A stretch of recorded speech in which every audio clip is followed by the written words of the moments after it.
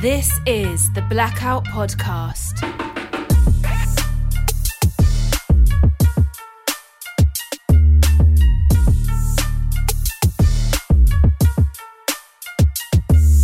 Hi, Brad. Yo, Israel. I've been dying to talk to you since we met a few months ago at Common Good Solutions. I'm like, who is this guy? I want to know everything about him. And when when the podcast started, I had a list of people I wanted to talk to.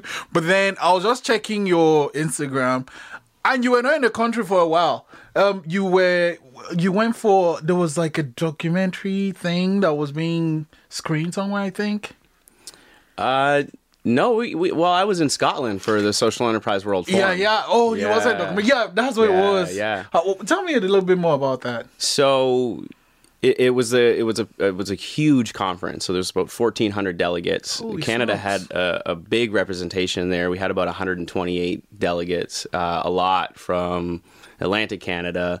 Common Good Solutions sent their whole staff pretty much. So I'm part of that world. And, as you know already, I started my own social enterprise. And so it was really good for me because I didn't know what social enterprise was. A year ago. It was like, so I'm like, you know what, this will be, because it just, all the stuff you hear all the time from a language perspective. Yeah. It was great to just get a better understanding of, the language. But yeah, 1,400 people trying to change the world for the better.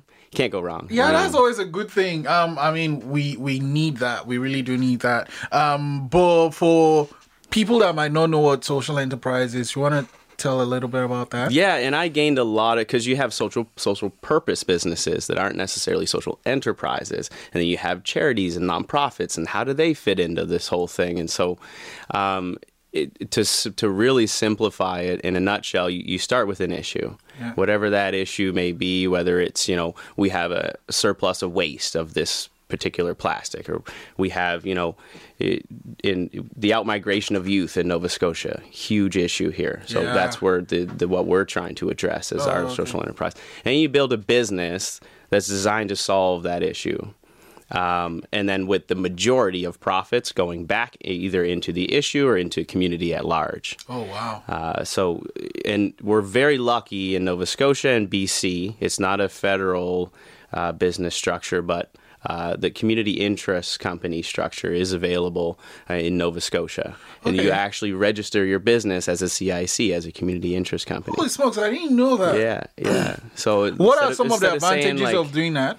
There's it's really, it legitimizes what you're doing. So it's one thing to say, I'll put the majority of our profits back, but it's like, what are they guided by, and what is their mandate, and what is holding them accountable to that, right? So it's more so the accountability piece. We can't write tax, like charitable receipts or anything like that. We're even taxed on the money we give back. What? Yeah. Yeah. So, which is, again, you could kind of funnel it through a charity and get charitable receipt for it, which they maybe want to have a look at and change, how that is working. Yeah. But that's been around, like the CIC structure has been around in the UK for decades. So it was really cool being in Scotland. You'd see on a company, on a building, it would say such and such CIC at the end of the company, and you're like, man, this is really. You're walking down the street, it's a major city, and you've got CICs like everywhere. So social enterprise, that was where the first conference was, and that was where it was this past year. So where do you have an idea where the next one will be? Yeah, so they closed this one by announcing where the next one was going to be, and that was sort of the most energized moment of the whole thing. Anybody with any kind of melanin rushed the stage and ran up and started dancing. So it's going to be in Ethiopia next year. Oh! Yeah. Wow. So I'm guessing you're going. Really, really excited for that. Yeah, I'm definitely going to that one. Wow. What month will it be? It's usually in September. So I think it's going to be, like, the website's up now, and it's been converted to, like, the Ethiopia event. It's not the old one anymore. Gotcha. Yeah. So do they always have themes for each year, or how does that work? There's, it's they definitely sort of choose their keynotes and everything according to where the landscape of the whole sector is, very early on. And I wasn't at these conferences, but this was just kind of what I was hearing from being at the conference. Very early on, it was more trying to make sure there was a very clear definition of what is social enterprise. So that was like very early on conferences, that was, a big part of it. But now it's getting more into having debates about, okay, is this a myth? Is this, can you be sustainable as a social enterprise without any government funding?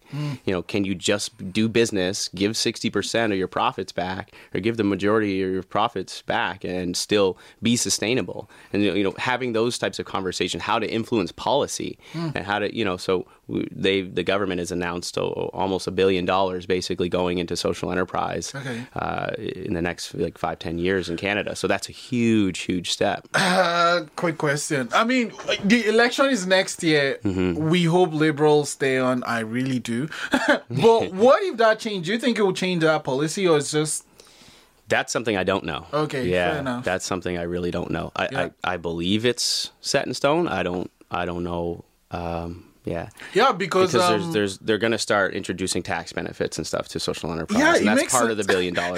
Because do people ever say you're crazy to start a business where, you know what, I made $5 on every whatever, and I'm giving $3 back. Yeah. And when we were very early on conversations about, where do we want to go with this? We know we want to address this issue. And at the time, I knew what a nonprofit and a charity was, but I didn't know this whole sector existed. So we were thinking, let's go nonprofit. But as soon as you start to sort of pivot as a business and address needs that are outside of what people think that you're about, then it gets hard to get money from government or just donations or anything like that. So as soon as a charity says, typically we help kids, but we're going to do this for adults because this adult population is really struggling. People are going to say, well, I'm not giving money to that charity anymore because they're not supposed to be doing that, right? And so it's really hard to address the biggest need of any particular community. So really when we go into a community and we complete a contract there, we want the money to go back to that community. And so we'll look at that community and say, okay, well, what's the biggest need here? Wow. We'll put the money towards that. What people make up your team? Not the actual person, but what kind of roles are in your team? So do you need someone that does what and what and what and what? Like at Placemaking 4G? Yeah. So it's a 3-person team right now. Okay. Yeah, Matt, Lauren, and myself. Matt is a very strong numbers guy, very strong sales guy, very strong people person. Myself, I feel I have an ability to connect with people on a deeper level, and that's, really build relationships and do a lot of the community work side of things. Lauren's definitely the social enterprise expert when it comes to that side of things. Yeah, so she's heavily involved in Common Good Solutions there as well. So, it's when you talk about strength is in diversity, right? And so, Matt's from Montreal originally, speaks French, and he's a here by choice, not a come from away, right? So he brings that lens and that perspective to everything that we do. He says he's the capitalist of the group, right? So he's always like, let's make money first. And I'm like, but how's this going to impact community, right? So we do well. Yeah. How did you guys meet? We met at Mount A as well, Mount Allison University. All three of you? Yeah, we played. No, Lauren, we met after the fact. So we knew we wanted to be in that world. We knew we wanted to do something about, our biggest export in Nova Scotia being talent. We needed to do something about that, and we kind of sat down with Lauren and said, okay, tell us about this social enterprise thing. What's this all about? Yeah. So I actually work at a not-for-profit where we help immigrants settle. And you're right. There's actually a section that we're working on because we notice people come in from wherever and they stay here like a year or 2 years and then they're out, you know? So it's kind of like a brain drain. You come here, get education or actually start a business or whatever, and you feel... or for whatever reason, you just move to Montreal or Ottawa or Toronto or one of these places. And so it's actually important what you're doing. Right. So to that point, from an immigration perspective, also from just a student perspective, and graduating and not knowing what you want to do or looking for work can be very difficult in Nova Scotia, and that's typically the narrative we hear. So I'm not an expert on immigration policies whatsoever, but we're sitting down with folks in that community and saying, listen, how can we make sure that the stuff we do also impacts people working on their permanent resident applications, and make sure that those are the A-B type jobs and not the C type jobs that don't count towards your permanent residency. So a really cool project we're working on right now, a pilot project called Cluster Employment, is essentially one of the biggest hurdles to business growth in small communities is access to talent. Oh yeah. And typically that's because of budget restraints. They might only have like 0.25 of a role as far as cash flow is concerned. So can't necessarily afford to compete with the big salaries. Can't even afford a full-time position, let alone a big salary for this individual. So nobody's going to go to Yarmouth or Sydney, Cape Breton for a part-time job. Yeah. You're not going to uproot. You just can't sustain a family that way. Can't sustain an individual that way, right? So it's easy in an urban center to grow a business with part-time work because you can live in that gig economy. So I have a gig here, I have a gig there, I have a gig there. Between my 3 gigs, I can sustain myself. But it's a lot more difficult when you talk about the rural communities. So everybody keeps talking about we need to collaborate in our rural communities in order to be successful and to grow. And so a cluster, what it would do is you take 2 to 3 businesses with a shared business need, and they hire one individual. So now they can compete with the salaries of Halifax. Now they can put together benefit package for this individual as well. Give them a reason to come here and fall in love with Nova Scotia, whether it's retention or if it's attraction of new talent to come this way. How would that work though? So would the person work different days in each of these places, or? Right. So those are the things we need to sit down with the employers and iron out. That would be something on an individual basis. Okay, so logistically, how's this going to work for your business and your business and your business? It depends on the industry. It depends on the demands of the business. It depends on the individual that's being recruited for that role. Really, what we want to do is bring up as many of those questions as possible, because the long game of this is to create basically a best practices or a toolkit for cluster employment, so that toolkit can be implemented anywhere, not just in Nova Scotia, but globally. Yeah. We distribute that through SEI. I don't know if you know SEI No. over at... So Common Good Solutions also runs SEI. They're kind of like the sister company, Social Enterprise Institute. And Oh so yeah, that's- I've seen that. Yeah, that's kind of the go-to place if you're a social enterprise. And Is you this have in the any- same building or? Yeah, it's right in the same space over just around the corner from here. Yeah, actually. yeah. Yeah, so we would distribute it through SEI and have it up there. They have a bunch of different training for businesses on wow. there. So this would kind of add to their toolkit as far as that's concerned. But the point is, for us to go in and actually run these individually is very time constraining. There's a lot of work that goes into that, and that would cost a lot of money to those employers. We're not looking to add additional cost to employers that can barely afford talent. So why we want, so right now we're looking for funding to get these, it's basically research done for these 10 pilot projects across the province. We would make sure we'd had representation from municipal, from startup, because it's very transferable to the startup world, small business, nonprofit. We want to hit all the sectors so that the toolkit can really be, because the important thing at the end is having that toolkit to distribute and make sure we bring to the surface as many issues as possible so we can iron those out. And then bring it back to the immigration point, is that we want to make sure the jobs that are created because of the clusters are A and B jobs and count towards somebody's permanent residency application. So, essentially these jobs don't exist if we don't create this. Yeah.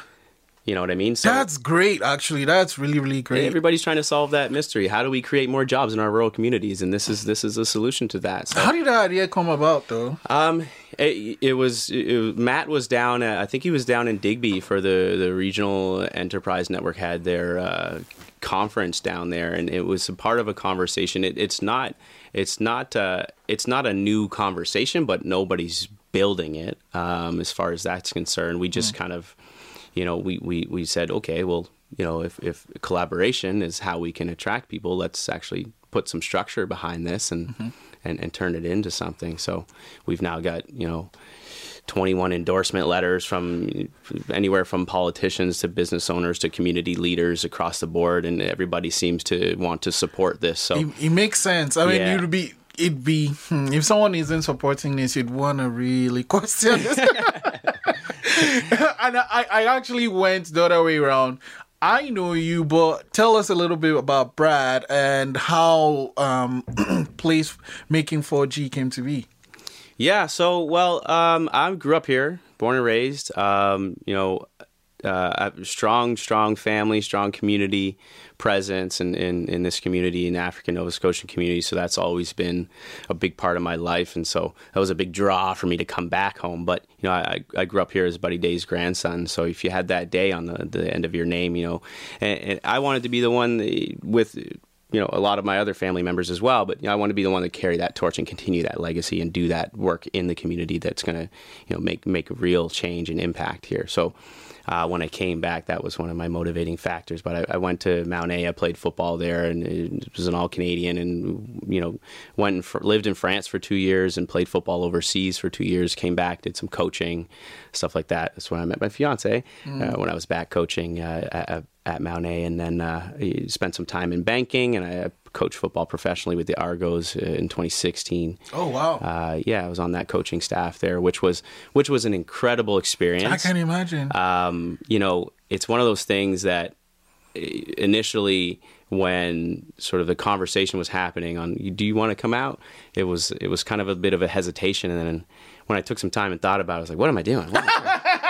Why would I think if about I'm that? sitting at a bank when I'm like, 60 years old, thinking, what if I would have taken that coaching job? I'd be like, man, this is not. So I had the experience, and it was incredible. So I learned so much. Yeah. And shout out to Kelly Jeffrey. He taught me.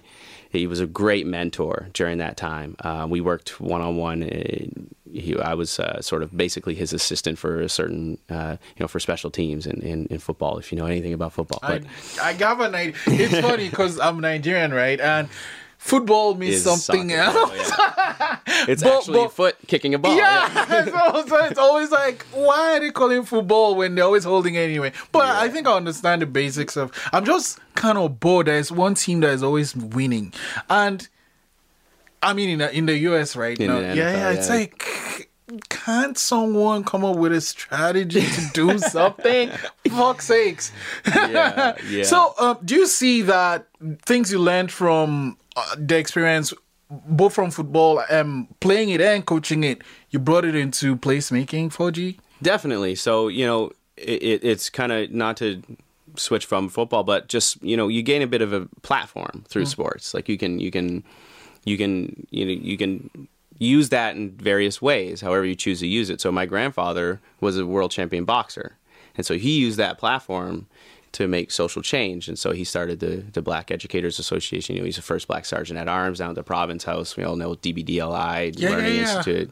So this is somebody who was kicked out of elementary school for defending his brother and saying, he's not going to read Little Black Sambo, this very racist book, and was kicked out of elementary school. And that was the extent of his education. And now you have Delmore Buddy Day Learning Institute named after him. So clearly he sort of dedicated his life to making that institutional change. And so,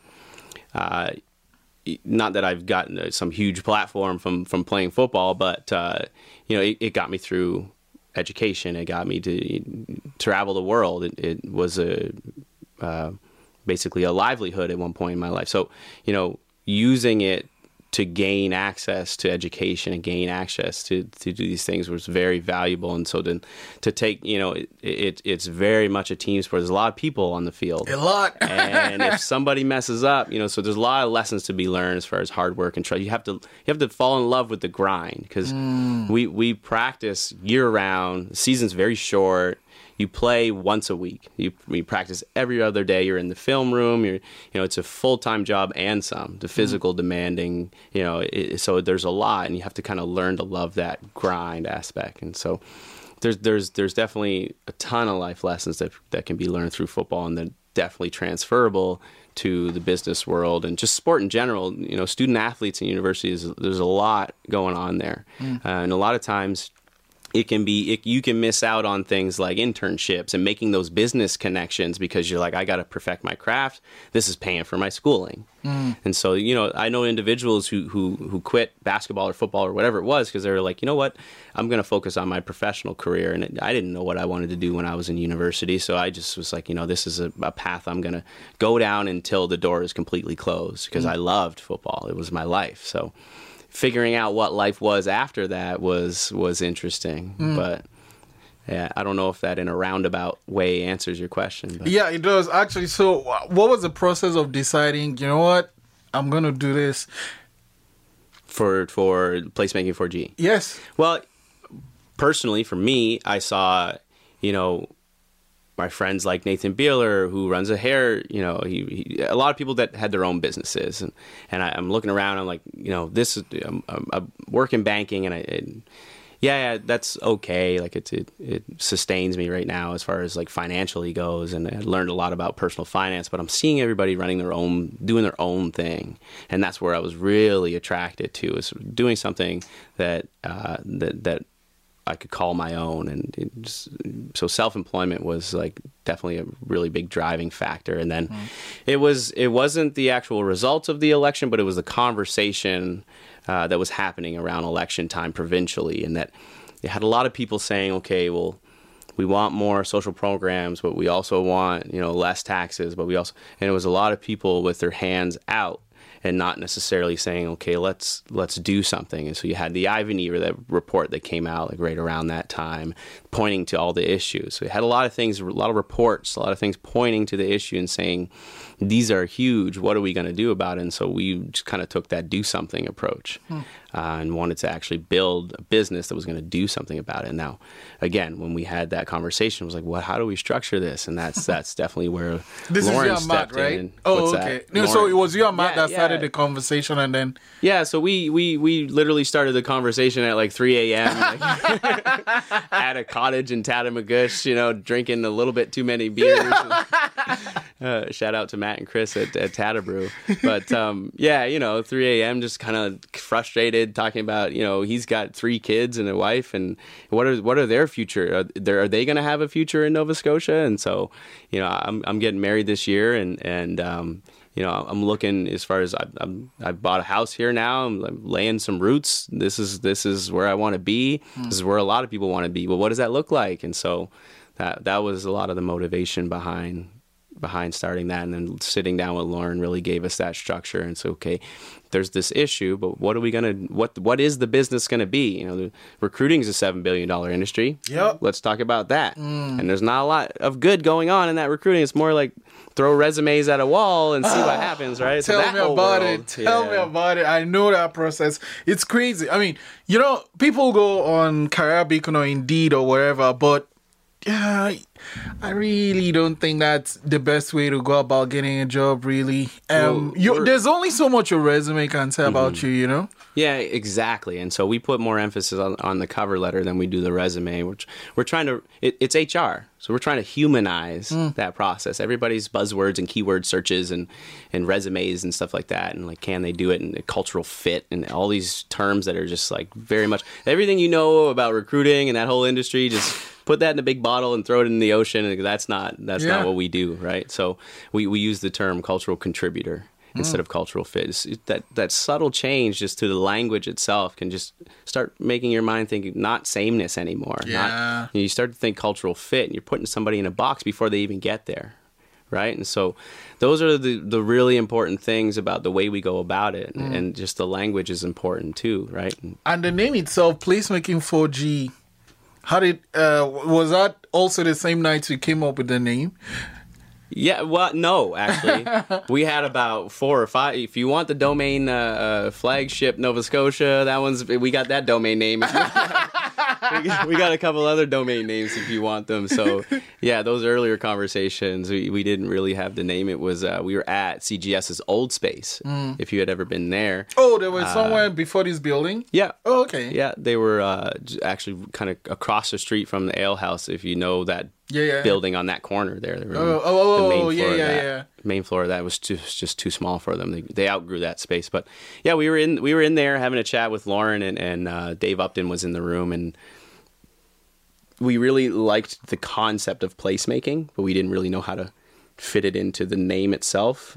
So placemaking usually used as a development, urban planning and stuff like that. So it's about creating a place that's sticky and that's attractive and that's going to highlight the assets that are there. Okay. And so when you kind of flip that on its head and put it to a recruiting perspective, it's about highlighting the assets that are in a community and supporting them and making sticky places. And so we talk about retention in Nova Scotia and creating sticky places and changing the way we do things in community. It was very much. And then the 4 is the 4 Atlantic provinces. And then the G is just good or gumption or great or whatever you want that G to be. You make it your own. So okay, yeah, no, I mean I've kind of followed it, and I love how I'm gonna go to this. So it's a social enterprise, and does social media play into it in any way?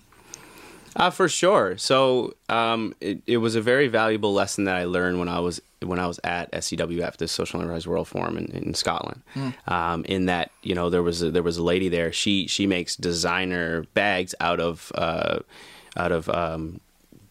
thrown out like garbage fire hoses. So I think I think I've read up about how sometimes is it it's fire hoses. So most of the stuff it's all red. Like it's this red plastic that they did a bunch of research on. And it was like, this stuff is indestructible. we need to do something with this material. Okay. It was a funny story because first thing she did when she got to London, she's actually Canadian. First thing she did when she got to UK was go to the dump, which is not typically the first thing. First thing, what are all these cool attractions? I'm going to go to the dump. And she spotted these hoses, and she put one on her. She was on a bike and put one on her back. And just crazy. Drove home with this hose, and it's like, what is this lady doing? But really, what was important in that whole messaging was, she doesn't do that sort of targeted marketing. Oh, it's Christmas time. I'm going to have red and green, and I make red bags. Fire hoses are red, I'm just going to tell the truth. Yes, she markets. So, but she just tells the truth about what the company does. It takes these things and it turns them into these beautiful luxury items, and then it gives back profits in the community. So, and that story, it's important to share. It is. And another really cool thing from the Social Enterprise World Forum, which I hope that app will make its way to Canada. It's only in New Zealand right now, but really, really cool app called Connecting Good. So Kogo is the name of it if you look it up. But this guy created a app where you go on as a consumer and you put in things that are important to you socially.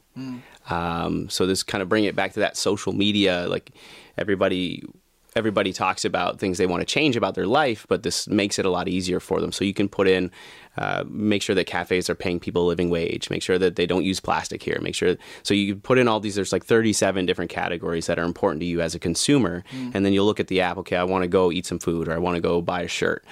It'll show you the stores geographically around you that are aligned with your values. Wow. Yeah. Wow. Yeah, I mean, that should be global, actually. Right. When that came out, when I heard about that, I was like, that is going to change the world. Yeah. And then on the other end, like from a business perspective, a lot of the concerns around the app were, okay, well, how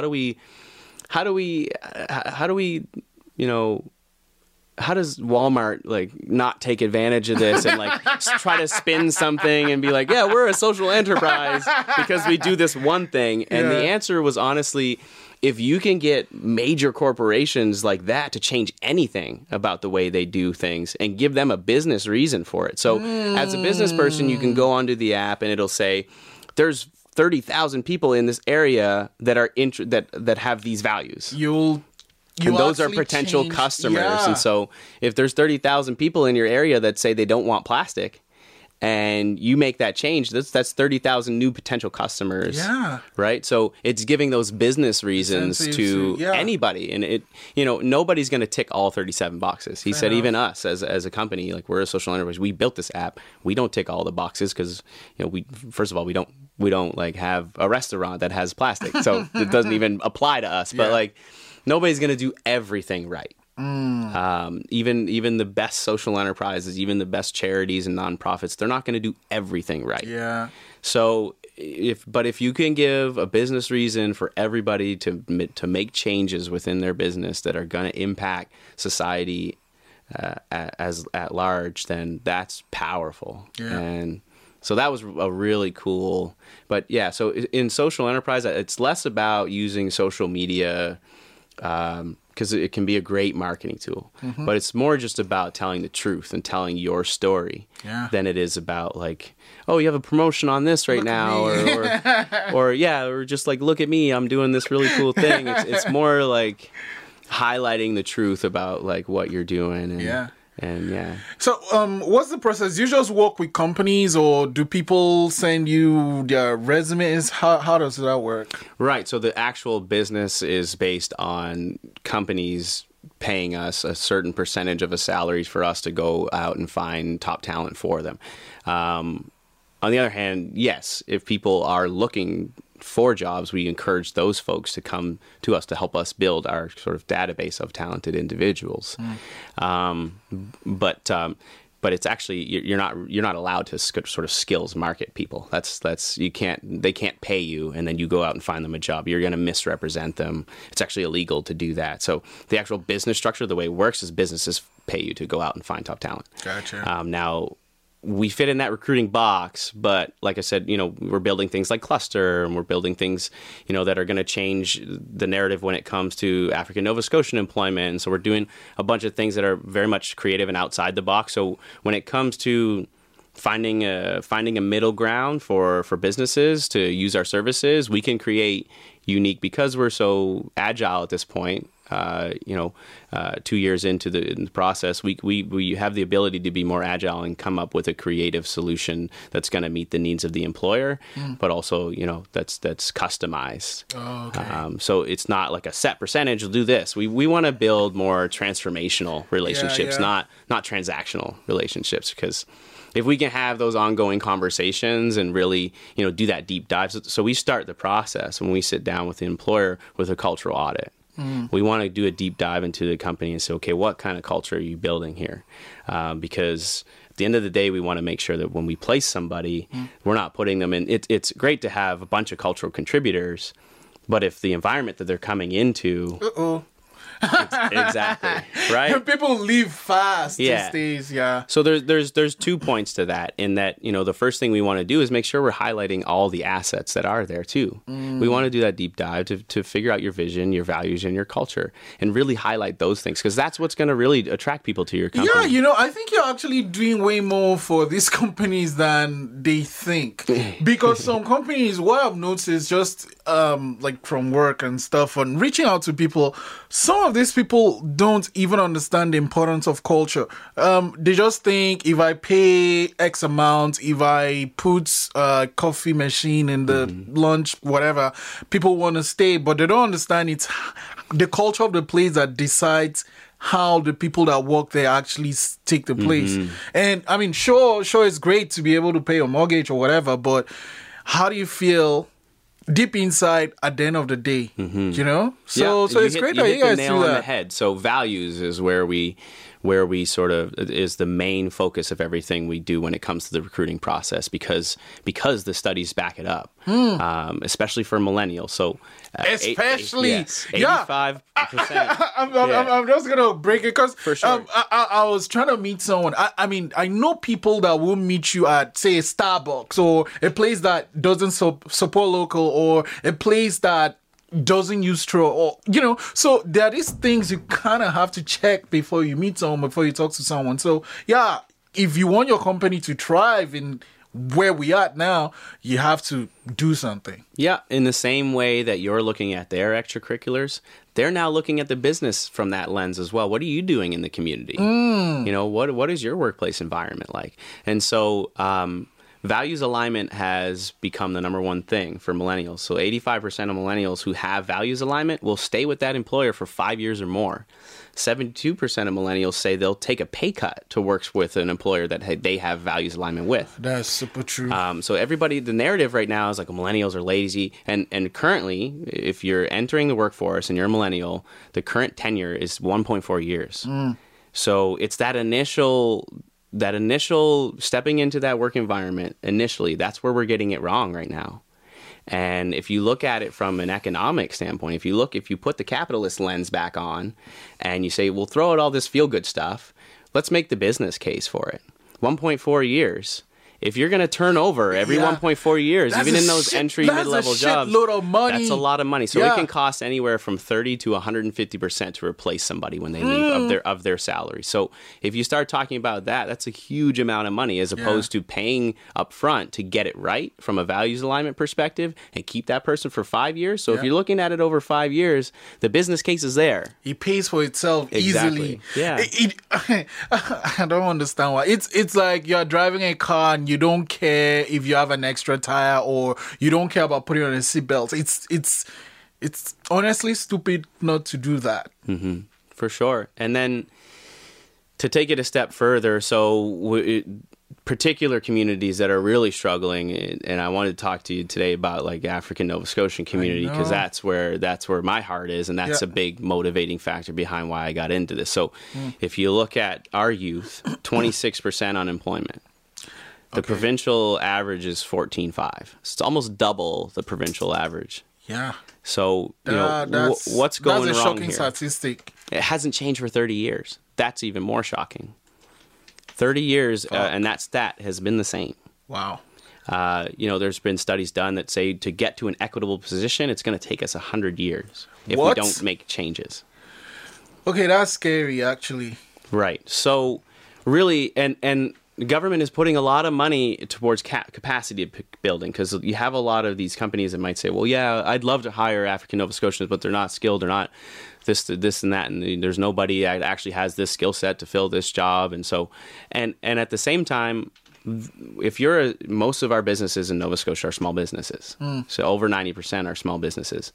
So if you're a small business and you're looking to recruit new talent, typically you're not going to spend money on it. And typically you won't have like a big HR staff that's really what you do is look within your network. Yeah. And if your network is not the African Nova Scotian community, then it's usually, Joe at your staff that comes in and says, oh, I have a buddy, Derek, he's great. Let's bring him in. And now you have Joe and Derek. And so that's really what's happening now. And there's a lot of capacity building programs that enrollment is actually down in the African Nova Scotian and Aboriginal communities because there's no trust in these programs anymore. They don't lead to, gaining access to that network to actually end up in a job at the end of the day. So really what we want to build, we want to be the go-to place when it comes to if you're an African Nova Scotian or an Aboriginal and you're looking to get employment, you'd come to us. And on the back end of that, if you're a business that's looking to hire African Nova Scotian and Aboriginal talent, you come to us. And we want to bridge that gap between business and community and actually kind of reverse engineer it and say, reach out to the employers and say, what are your biggest needs? Manufacturing, whatever it may be, and reverse engineer it and do the training to fill those needs. We know we have 200 jobs here. Now we're going to build this training for these folks to meet the needs of that 200 jobs. So do you do anything with the Learning Center? Does Placemaking 4G do anything with the Learning Center? At Delmore Buddy Day, DBDLI. They're an advocate for sure. Like we have a lot of conversations. We were in there last week talking about an event that the folks over at LAE at Labor and Advanced Education are going to be putting on about their GTO, their Graduate to Opportunity program, which which they need to get the word out because 35% of your first year salary can be covered if you're African Nova Scotian or if you're a visible minority. So that's a program that hasn't been really utilized in our community. So we're trying to get the word out about that. So as far as we'll sit down in the space and have meetings with folks, but they're more they have an education focus. Yeah, and their mandate. Like I said earlier, it's hard to jump from mandate to mandate when you're a nonprofit or a charity, right? So their mandate's very specific when it comes to it's not affecting African Nova Scotian education. Yeah, it's not our mandate. And how about the Black Business Initiative? I think is that what it's called? BBI. Yeah. So some great folks over at BBI. Emma's awesome. Ashley Hill's there now. So love working with those folks individually. I don't do much as an organization. I don't do a lot of work with them. Okay. We haven't really gone to them for any funding or anything like that. Gotcha. And so I don't know. I don't want to talk too much about BBI. I'll just kind of leave that alone. But there's some good folks over there for sure. Yeah. They're doing great work. And so what's the plan moving forward now? I mean, I know you have the cluster thing happening, and so what's the 2019 plan for P4G? Yeah, I mean, continue on with the bread and butter. So our bread and butter is recruiting and building those transformational relationships with organizations that we feel we have values alignment with. So in particular, we're working with the Green Schools Initiative through Efficiency Nova Scotia. So they're one of our biggest clients. And so energy efficiency, that's very important to us as well. So, having that continuous, and so one of the big projects we're doing with them is called Celebrate Cape Breton, because we placed somebody up in Cape Breton, an engineer. That's a really cool story. I won't get into that too much, but it was it was a really cool story. And as a result, we have a certain amount of funds from that contract that go back to community, right? Yeah. So we're entirely funding an event up there called Celebrate Cape Breton. When is this? It's going to be in May 23rd, I believe. It's 120 grade 9 students. Wow. From 12 different schools all across Cape Breton. They're going to come together it's like a hackathon style event. It's kind of like the WE Day for the environment. That up is there. awesome. Yeah.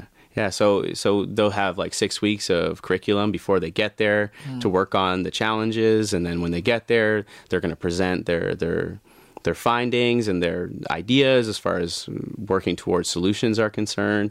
And we'll be up there. We'll talk a bit about social enterprise. There'll be some other guest speakers and stuff, but it'll be just sort of we don't focus enough on celebrating the wins that we are it's going to be at CBU, and that's the most environmentally friendly campus in North America, and we don't celebrate that win. That's a win. So Cape Breton is doing a lot of great things when it comes to the environment, and we need to instill in the kids all of these things that are, be proud about these things. And at the end of the event, I want them to leave and be an advocate of the environment, but also know how to use that towards their employment too. So give them a certificate that says, I'm an advocate of the environment. I created these solutions that are going to impact environment, and now I can put this on my resume and teach them those skills. These are the types of events that you go to, and I went to this event and now I've gained these skills as an individual. Your personal brand is important as well. So tie it back into from an employment perspective. To make sure that they know how to use these things. Wow, man. I'm going to end it with this one, though. You've spoken about your grandfather a few times. Do you ever feel there's this expectation because of your last name to always live up to something? That's an easy one. I don't think it's an expectation. I know that I'm privileged. I know that I'm privileged for two reasons. One, I'm light skinned, so I have that. It's almost like I fit in everywhere but nowhere at the same time. But, I recognize that I have that privilege as walking through life as light-skinned, and everybody knows sort of this. Well, maybe they don't, but everybody should know the statistics around, if you get hired or if you get, based on whether you're dark-skinned or light-skinned. But I also know that I've been privileged in having a last name Day.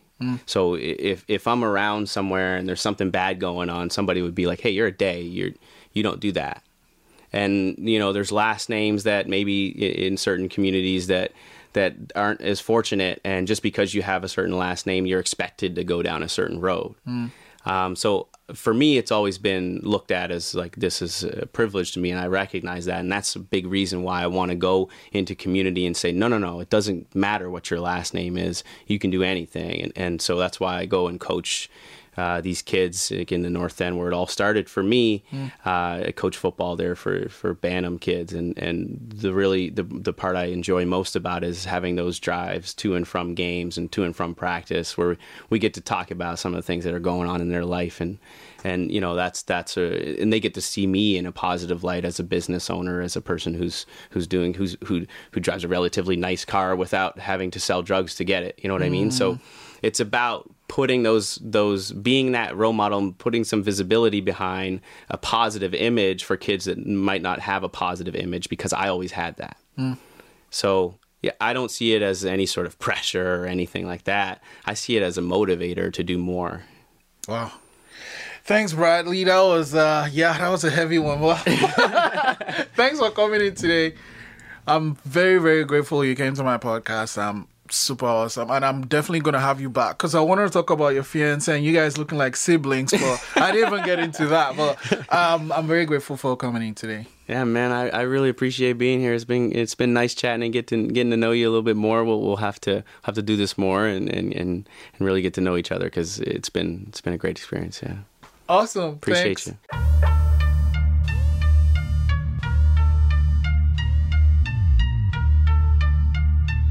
This is the Blackout Podcast.